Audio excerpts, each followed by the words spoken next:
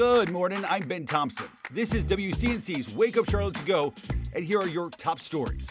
A dozen students are facing criminal charges after a senior prank at North Lincoln High School.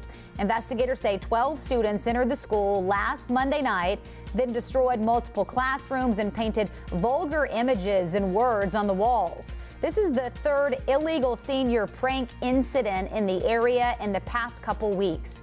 The others happened at Mallard Creek High School in CMS District and Sun Valley High School in Lincoln County. Funeral services set for Wednesday for a South Carolina firefighter killed in action. Richland County officials say firefighter James Moeller was trapped inside the apartment when it collapsed on Friday. They say the fire was very intense. At one point, all firefighters were called to evacuate. 7 firefighters were taken to the hospital and 19 people have been displaced. Well, CATS has released the video of the shooting between a driver and a passenger. A warning, this video may be intense for some viewers to see.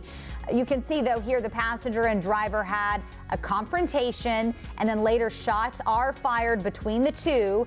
The driver has not been charged, but CATS says he is no longer a driver for them. They have a clear policy that drivers cannot carry weapons on the job.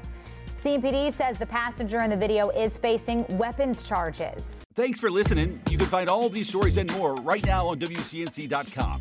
Join the Wake Up Charlotte team weekday mornings on WCNC Charlotte from 4:30 to 7 a.m. Like and subscribe to our podcast and tell a friend.